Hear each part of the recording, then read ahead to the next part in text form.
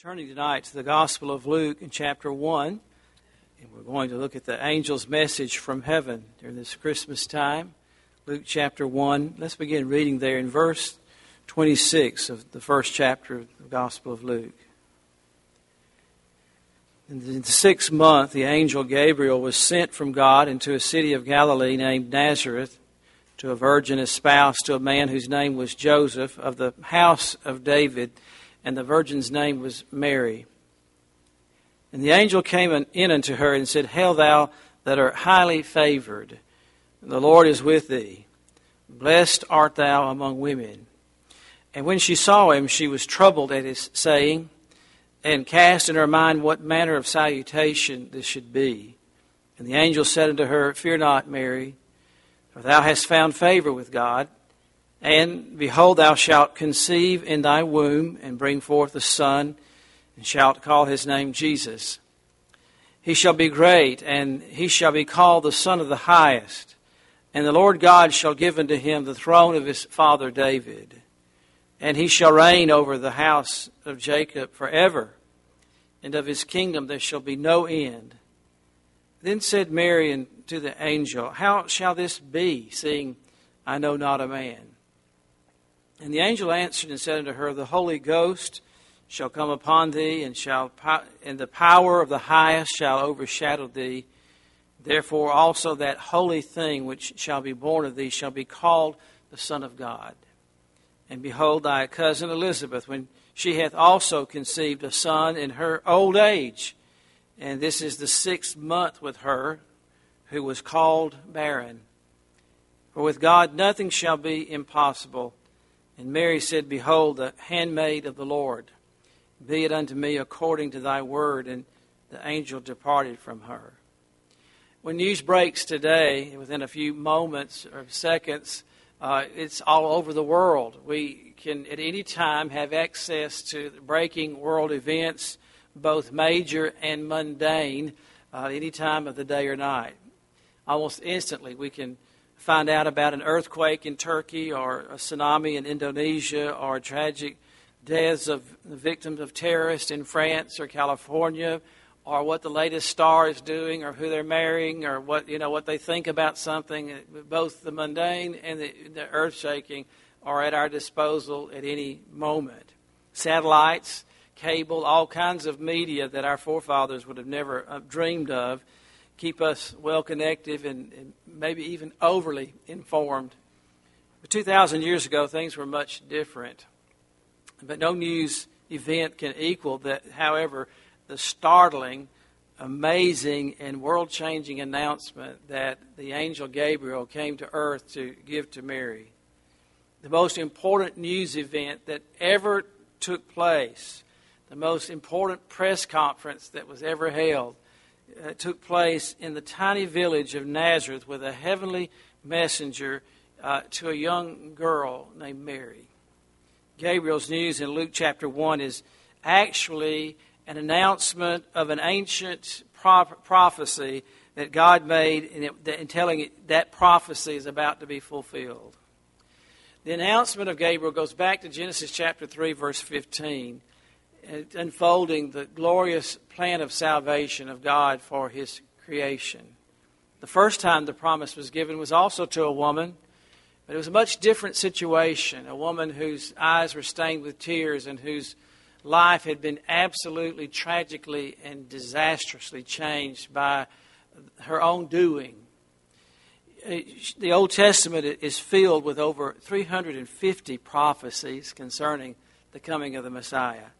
When the resurrected Savior appeared to His disciples on the road to Emmaus, the Bible tells us in Luke chapter 24 and verse 25, O fools, and slow of heart to believe all that the prophets have spoken. He's referring to these 250 prophecies. Ought not Christ to have suffered these things? Isaiah told us He would. And to enter into His glory. And at the beginning of Moses and the prophets, He expounded unto them in all the Scriptures the things concerning Himself. And so the news that Gabriel is announcing this evening to Mary is an ancient prophecy about to be fulfilled. The angels appearing to Mary with this breaking news tells us that the Savior is come. The promised seed of the woman is now about to be born, and Mary, you're the woman. It is said that throughout the ages, the Jewish young girls all wondered if they would be the one who would be the mother of the Messiah, because these prophecies were so clear. Behold, a virgin shall conceive and bring forth a son. Over and over again, we see these prophecies given. I want us to look at, first of all, the messenger, the one who brings this message. Verse 28 tells us, the angel of the Lord came into her. This is the second time in less than a year that the angel has made a journey all the way to earth to give a birth announcement. In verses 11 through 20, we read about the announcement of the birth of John the Baptist, and we've been discussing John the Baptist's life and ministry on Sunday mornings. For hundreds of years, God's people had heard nothing from heaven. Over 400 years, there had been no added revelation from the Lord to His people. And then Gabriel is sent from heaven to prepare two families for two miraculous births. There are only two angels whose names are given to us in the Bible. The Bible tells us there are myriads of them. But interestingly, the Holy Spirit and God only reveals to us two of them. Michael, who is a super angel associated with events of power and strength, and the angel in our text, who is Gabriel.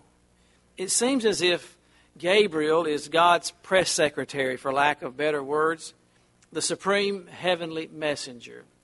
I say that because in Daniel chapter 9, the angel comes to Daniel and gives the announcement about the 70 weeks of God's plan in redemptive history. But the most important assignment and announcement that Gabriel gives is here in our text to Mary about the birth of the Son of God, the second person of the Godhead. In Luke 1, verse 19, we get some important information about Gabriel. He tells Zacharias, when he's talking to him about the birth of John, I am Gabriel that stand in the presence of God. This archangel, busy with the affairs of God's throne room, in that intimate circle of angels, if you will, in the very throne room of God, is sent from where those precious and holy secrets and edicts are discussed. He's sent straight from the throne room of God to a young lady in an obscure village of Nazareth. Think of the distance, the dichotomy from the glories of the throne room of God. We can only imagine. Of course, Isaiah tells us a little bit about that place, doesn't he, in his revelation. But all the way from heaven's glory, from the balconies of heaven, to a little girl, young lady, in an obscure village called Nazareth. So Gabriel flies, if angels fly, not to Rome, the capital of the world, not to even Jerusalem, the holy city, the capital city of the Jewish faith, but to an obscure village in Galilee. Amazingly, this area was called Galilee of the Gentiles, a place where Jews and Gentiles alike would hear of the Messiah. It's not just to the Jews this message is coming, and to an area where the Gentiles would hear it as well. But from the heavenly messenger, I want us to look at the chosen vessel. Verse 27 tells us specifically that she was a virgin, espoused or engaged, betrothed to a man whose name was Joseph of the house of David. And the virgins, you see twice in that verse the emphasis the Holy Spirit gives us. The virgin's name was Mary. The name Mary is the Greek derivation of the Hebrew name Miriam, and it means exalted one. The Bible tells us nothing else about her. The word that the Holy Spirit chooses here for virgin is the Greek word parthenos, and its literal meaning in the Greek is one who has had no sexual relations. It could not be clearer. It could not be more specific. And yet this crucial teaching of the Scripture is often debated and even cast aside by those who stand in pulpits and who name the name of Christ amazingly, unbelievably. But I will tell you tonight, if that word does not mean what it means in the Greek, And if Mary was not a virgin, then we cannot believe any other verse in the Bible whatsoever. You might as well cast the entire Bible aside. But it does mean that. The Holy Spirit chose that exact word and tells us twice in one verse that's exactly what she was. We can be certain by the emphasis of the Holy Spirit's choice of words that Mary was truly just that, a virgin. Mary's marital situation followed the normal Jewish pattern. I'm sure you are reminded of that over and over again at Christmas time, but just for the sake of reminding ourselves, a girl who reached puberty at the age of 12 or 13, this was standard procedure among the Jews. They would betroth, the parents would arrange for their daughter to be betrothed or promised to a young man.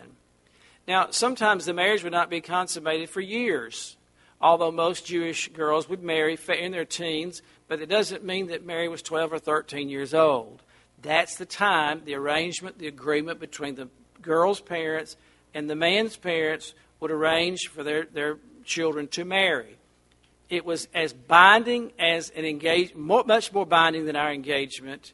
It was, in fact, the first stage of marriage. It was considered on the same level of marriage, even though every Jewish person would tell you that the marriage was not considered consummated until the marriage ceremony took place and they exchanged vows and there was a celebration. And so the reason, however, I know we're on frank ground here, the reason that the parents would make that arrangement at that early age is the practice ensured that adolescent girls maintained their virginity until marriage. And so think of all the queens, the princesses, the wealthy ladies, the influential women that God could have chosen, in which if we were on the committee, maybe would have chosen to bear the Son of God. And yet he chose a pure, virtuous young girl to raise his son. It's always amazing to me, the vessels that God chooses, just clay pots, just people like us. But his ways are not our ways, are they? That's for sure. His thoughts are not our thoughts. I want to remind us tonight as we're looking at the chosen vessel of the Lord that you and I are vessels too. And the questions we should ask, am I a vessel of honor? Am I a pure vessel? Am I a vessel to whom the Lord can speak and I can be his hands and feet and mouthpiece? Because that's exactly what he intends for you and me to be. We too are vessels of honor, offering our bodies. We're beseeched to offer them as living sacrifices. But I want us to notice also the heavenly blessings that come with this announcement. Most news events are pretty mundane. The bare facts of who, what, when, where are given to us. But that's not the case with Gabriel's announcement. Verses 28 through 30 tell us that this message is from God and that it contains a blessing. We see there in verse 28, the angel came in unto her and said, Hail, thou that art highly favored, the Lord is with thee, blessed art thou among women. The word hail there simply means hello. It was a word of greeting. And no doubt Mary was alone. I've often wondered what she was doing. We can assume she was doing some housework, cleaning, cooking, or something. Maybe she was doing some mending or sewing. When the visitor appears to the room beside her, a young lady's days were filled at that time just to manage a household, to gather the water, to keep the fire going, to cook the meal. It was an all-day affair, so I'm sure she was not idly twiddling her thumbs. And he comes into the room where she was. I'm sure it startled her. She was not expecting someone, certainly not someone of this caliber. And he says, Hello, Mary. Calmly, gently, he comes to her with reassurance and tenderness. Gabriel clearly tells Mary that God what he's about to do is based on his grace. Notice the scripture does not say, Hail Mary, full of grace. That is not the greeting of Gabriel the messenger. But hail, or we could say, Hello, thou that art highly favored, the Lord is with you, blessed are you among women. That was the greeting that he gave. In other words, you have found favor with the Lord. May I tell you that anyone who has been saved has found favor with the Lord. Isn't that God's unmerited, special, sovereign grace that is extended to us? These words are not praising Mary for her sinlessness or her worthiness. There's no mention of her worth or her sinlessness. The angel's message to her simply said that God had freely and sovereignly chosen her to give grace to Mary, just as He does to anyone in salvation. But He had given grace to her, and that is what made her favored and blessed. Mary was unworthy in her own strength, just as any of us are. She was born a sinner, and sinners are in need of God's grace. Let me be very clear. The Bible in no place teaches that Mary was immaculately conceived or sinlessly, or that she had a virgin birth herself. That some groups erroneously teach that, but that there's nothing could be further. There's no basis of that in the Scripture. In fact, later on in verses 47 and 48, in her song of praise, which she bursts out in this beautiful song of praise that she sings this fact and calls Jesus her own Savior. Look over just in passing in verse 47. For He hath regarded the low estate. She's confessing that she's a sinner. The low estate of His handmaiden. For behold, from henceforth all generations shall call me blessed. And He that is mighty hath done great things, and holy is His name. Look in verse 47, one of the most important pronouncements from Mary's mouth. And my spirit hath rejoiced in God my Savior. A sinless person doesn't need a Savior, but sinners stand in great need of a Savior. And Mary puts herself in that category with all of us, and she calls this one whom she is carrying in her body her own Savior. Mary was unworthy, but she was the recipient of God's grace. She did not reply in arrogance or in self-assurance, but quite humbly and in a holy amazement. I've always marveled at the spiritual maturity of this young girl. I mean, most people would have passed out, ran screaming and hollering, or saying, no, this can't happen. I mean, there's all kinds of responses that could have happened, but she responds in such a mature way, and she could not have been in her early teens, and she knew this. She was full of the Scripture. She knew the prophecies. How many teenage girls with an angel giving them this weighty of a message today would respond in such a way and break out in such a song as she sings? In verse 29, she was troubled, and we can understand that. Anybody, an angel comes to your house, it would trouble you at Gabriel's announcement. And even though she heard it, she didn't understand how this could be. Her mind had to race to all the implications, all the accusations that would follow. She knew she was a sinner and did not deserve to receive God's grace, but that's why she called Him my Savior. Mary's response shows that she was already a genuine believer, that she had repented of her sins and trusted in God's saving grace. I'm sure she pondered over and over again, why me? Wouldn't anyone ask that kind of question? Why would the Lord choose me? I hope you ponder that in your own salvation. Why did the Lord ever choose me? Why is it that I know of His grace, that I've been brought into His family, when countless ones, we've heard from our missionaries tonight, who are pleading with and trying to communicate with people the gospel of the grace of God. Why is it that we know it so freely and so early and it's so all around us? It's available. Why? All we could do is praise Him for His grace that has brought it to us. And she was afraid.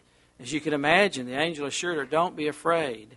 Mary, you have found favor with God. Gabriel was not coming in judgment, so there was nothing for Mary to fear. And not only do we learn of these heavenly blessings, but I want us to notice also, let me just say here that Proverbs 10 verse 32 reminds us, the blessing of the Lord maketh rich, and He addeth no sorrow with it. But I want us to notice the child, the heavenly child. Gabriel tells Mary that she's going to miraculously conceive in her womb a son, and that His name would be Jesus. Look there in verse 32. He shall be great, He shall be called the Son of the Highest, and the Lord God shall give unto Him the throne of His father David. The Davidic covenant's being repeated. All these things are being reiterated to her. He shall reign over the house of Jacob forever, and of His kingdom there shall be no end. Her son will be Jesus, the Savior, the King, and the Redeemer. And I'm sure that it was hard for her to process this information, that the baby boy that she would have would be the Son of God, the long-promised Messiah. And yet that's what she was hearing. And that's the message she was receiving. And so she asked in verse 34, how can this be possible since I have not known a man? A very logical question for a young girl who was betrothed, but the marriage had not been consummated. A very logical question for her to ask.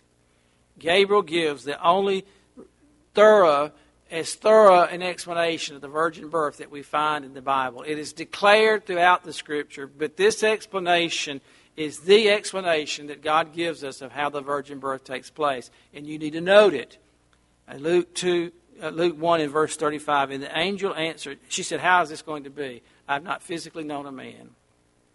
The Holy Ghost shall come upon thee, and the power of the highest shall overshadow thee. Therefore also that holy thing which shall be born of thee shall be called the Son of God, period. We learned several things about this divine child from Gabriel's announcement. First of all, we learn of his saving work. He is born to die. He is born to be the Savior.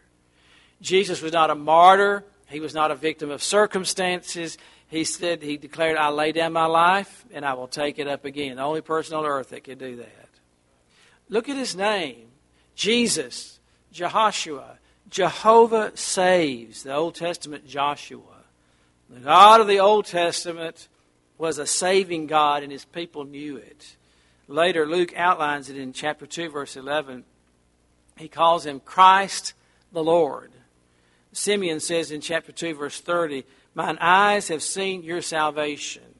Anna, godly Anna, there was a believing remnant who were expecting the coming of the Messiah. Remember, aged Anna, all up in her 90s, in chapter 2, verse 38, gave thanks to the Lord and told everybody that looked for redemption in Jerusalem about him. In Luke 19, verse 10, tells us why God took on a human body. For the Son of Man is come to seek and to save that which is lost. We also learn not only of his saving work, which is so vitally important, but we learn of his perfect life. In verse 32, Gabriel said that he would be great. Now, that's one of those overused words that we sprinkle in our conversation all the time. Oh, that'll be great. I had a great time. This is a great day. Great, great, great. But Luke, under the guidance of the Holy Spirit, chooses the word great to describe him. Christ's greatness is best understood in relation to what the Apostle John wrote about him in his gospel account in John 12. In John 12, verse 37, but though he had done so many miracles before them, yet they believed him not. That the saying of Isaiah the prophet might be fulfilled, which he spake, Lord, who hath believed our report, and to whom hath the arm of the Lord been revealed? Therefore they could not believe, because that Isaiah said again, he hath blinded their eyes and hardened their heart, that they should not see with their eyes, nor understand with their heart, and be converted, and I should heal them. These things said Isaiah when he saw his glory and spake of him.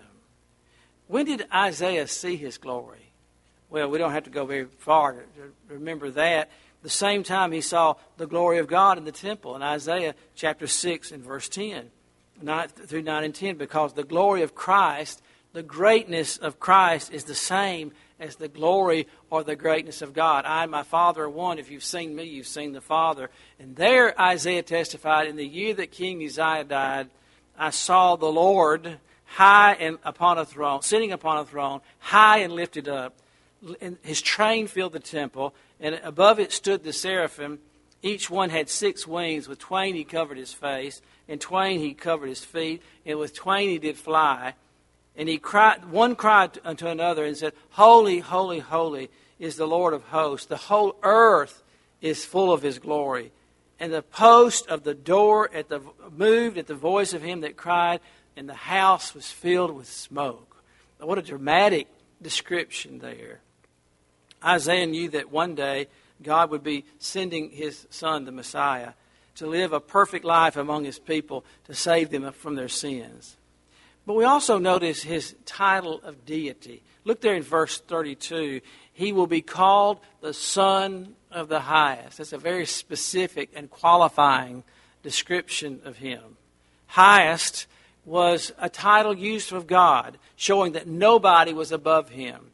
If something is the highest, that is the supreme height, isn't it? And God is, of course, the highest. It was used throughout the Old Testament. Mary would be familiar with it, that phrase, the highest.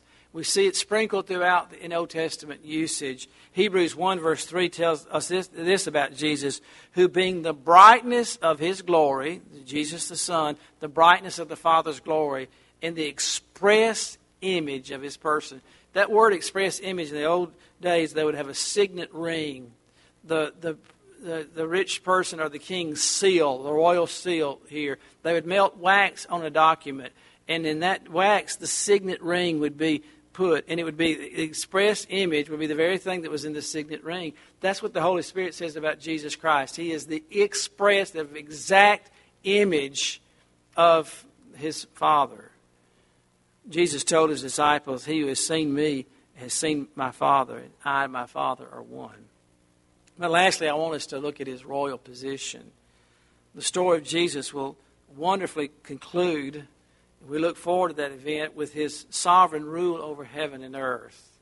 Remember, the covenant to Abraham and to David specified that this would be the case.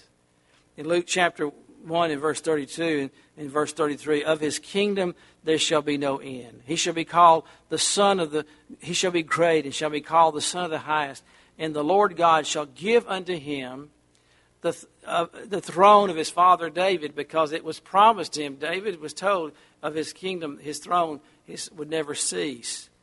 The story of redemption will conclude not with Calvary or the resurrection, as glorious as that is, but with the great glory of the reign of Jesus Christ on David's throne over the nation of Israel, by which he will establish an earthly kingdom that will stretch from shore to shore and from sunrise to sunset.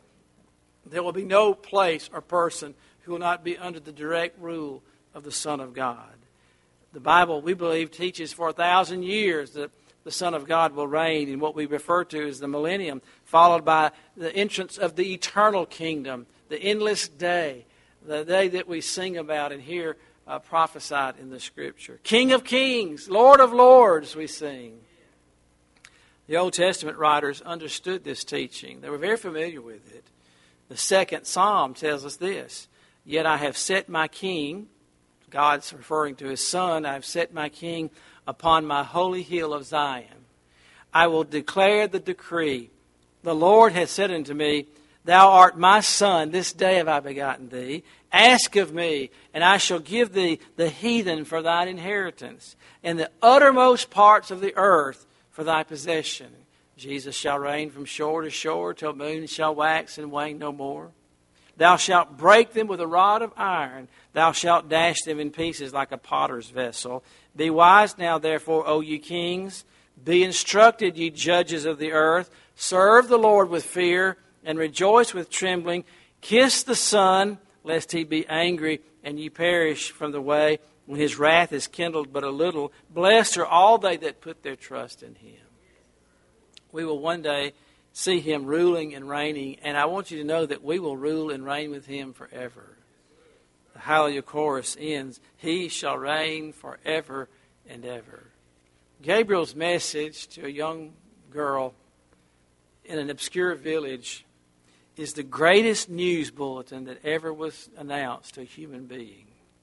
This message was about God's amazing grace. We still sing about it, don't we? In fact, the coming of his Son brought about this amazing grace to us. To Mary, to you, and to me. And I wonder, if we close this meeting, have you invited the King of Kings to rule over you? He is King, whether you admit him to be King or not. And the Psalm says, kiss the Son. We're to go to him in repentance and faith. He will receive all who come to him. Oh, the door of salvation is wide open tonight. And it's a day of grace. And the Son of God with wounded hands invites us to come. he could go ahead and gladly and proudly, Joseph could take Mary as his wife and rejoice at the privilege of being chosen to raise and to teach the Son of God. Matthew makes it clear that Mary remained a virgin until after Jesus was born, implying that the normal relations between Mary and Joseph began after that time. In fact, they had other children, boys and girls, according to Matthew 12, verse 46, Matthew 13, verse 55, and Mark chapter 6, verse 3. They ask, is this not the carpenter's son? Are not his sisters and his brothers with us? And they even name some of them, list their names there. Joseph followed through with God's command and named the baby Jesus, indicating that he believed what Mary said. Because remember, the name was given by the angel. Mary didn't choose the name. The angel Gabriel said what his name would be. And Joseph followed through with it.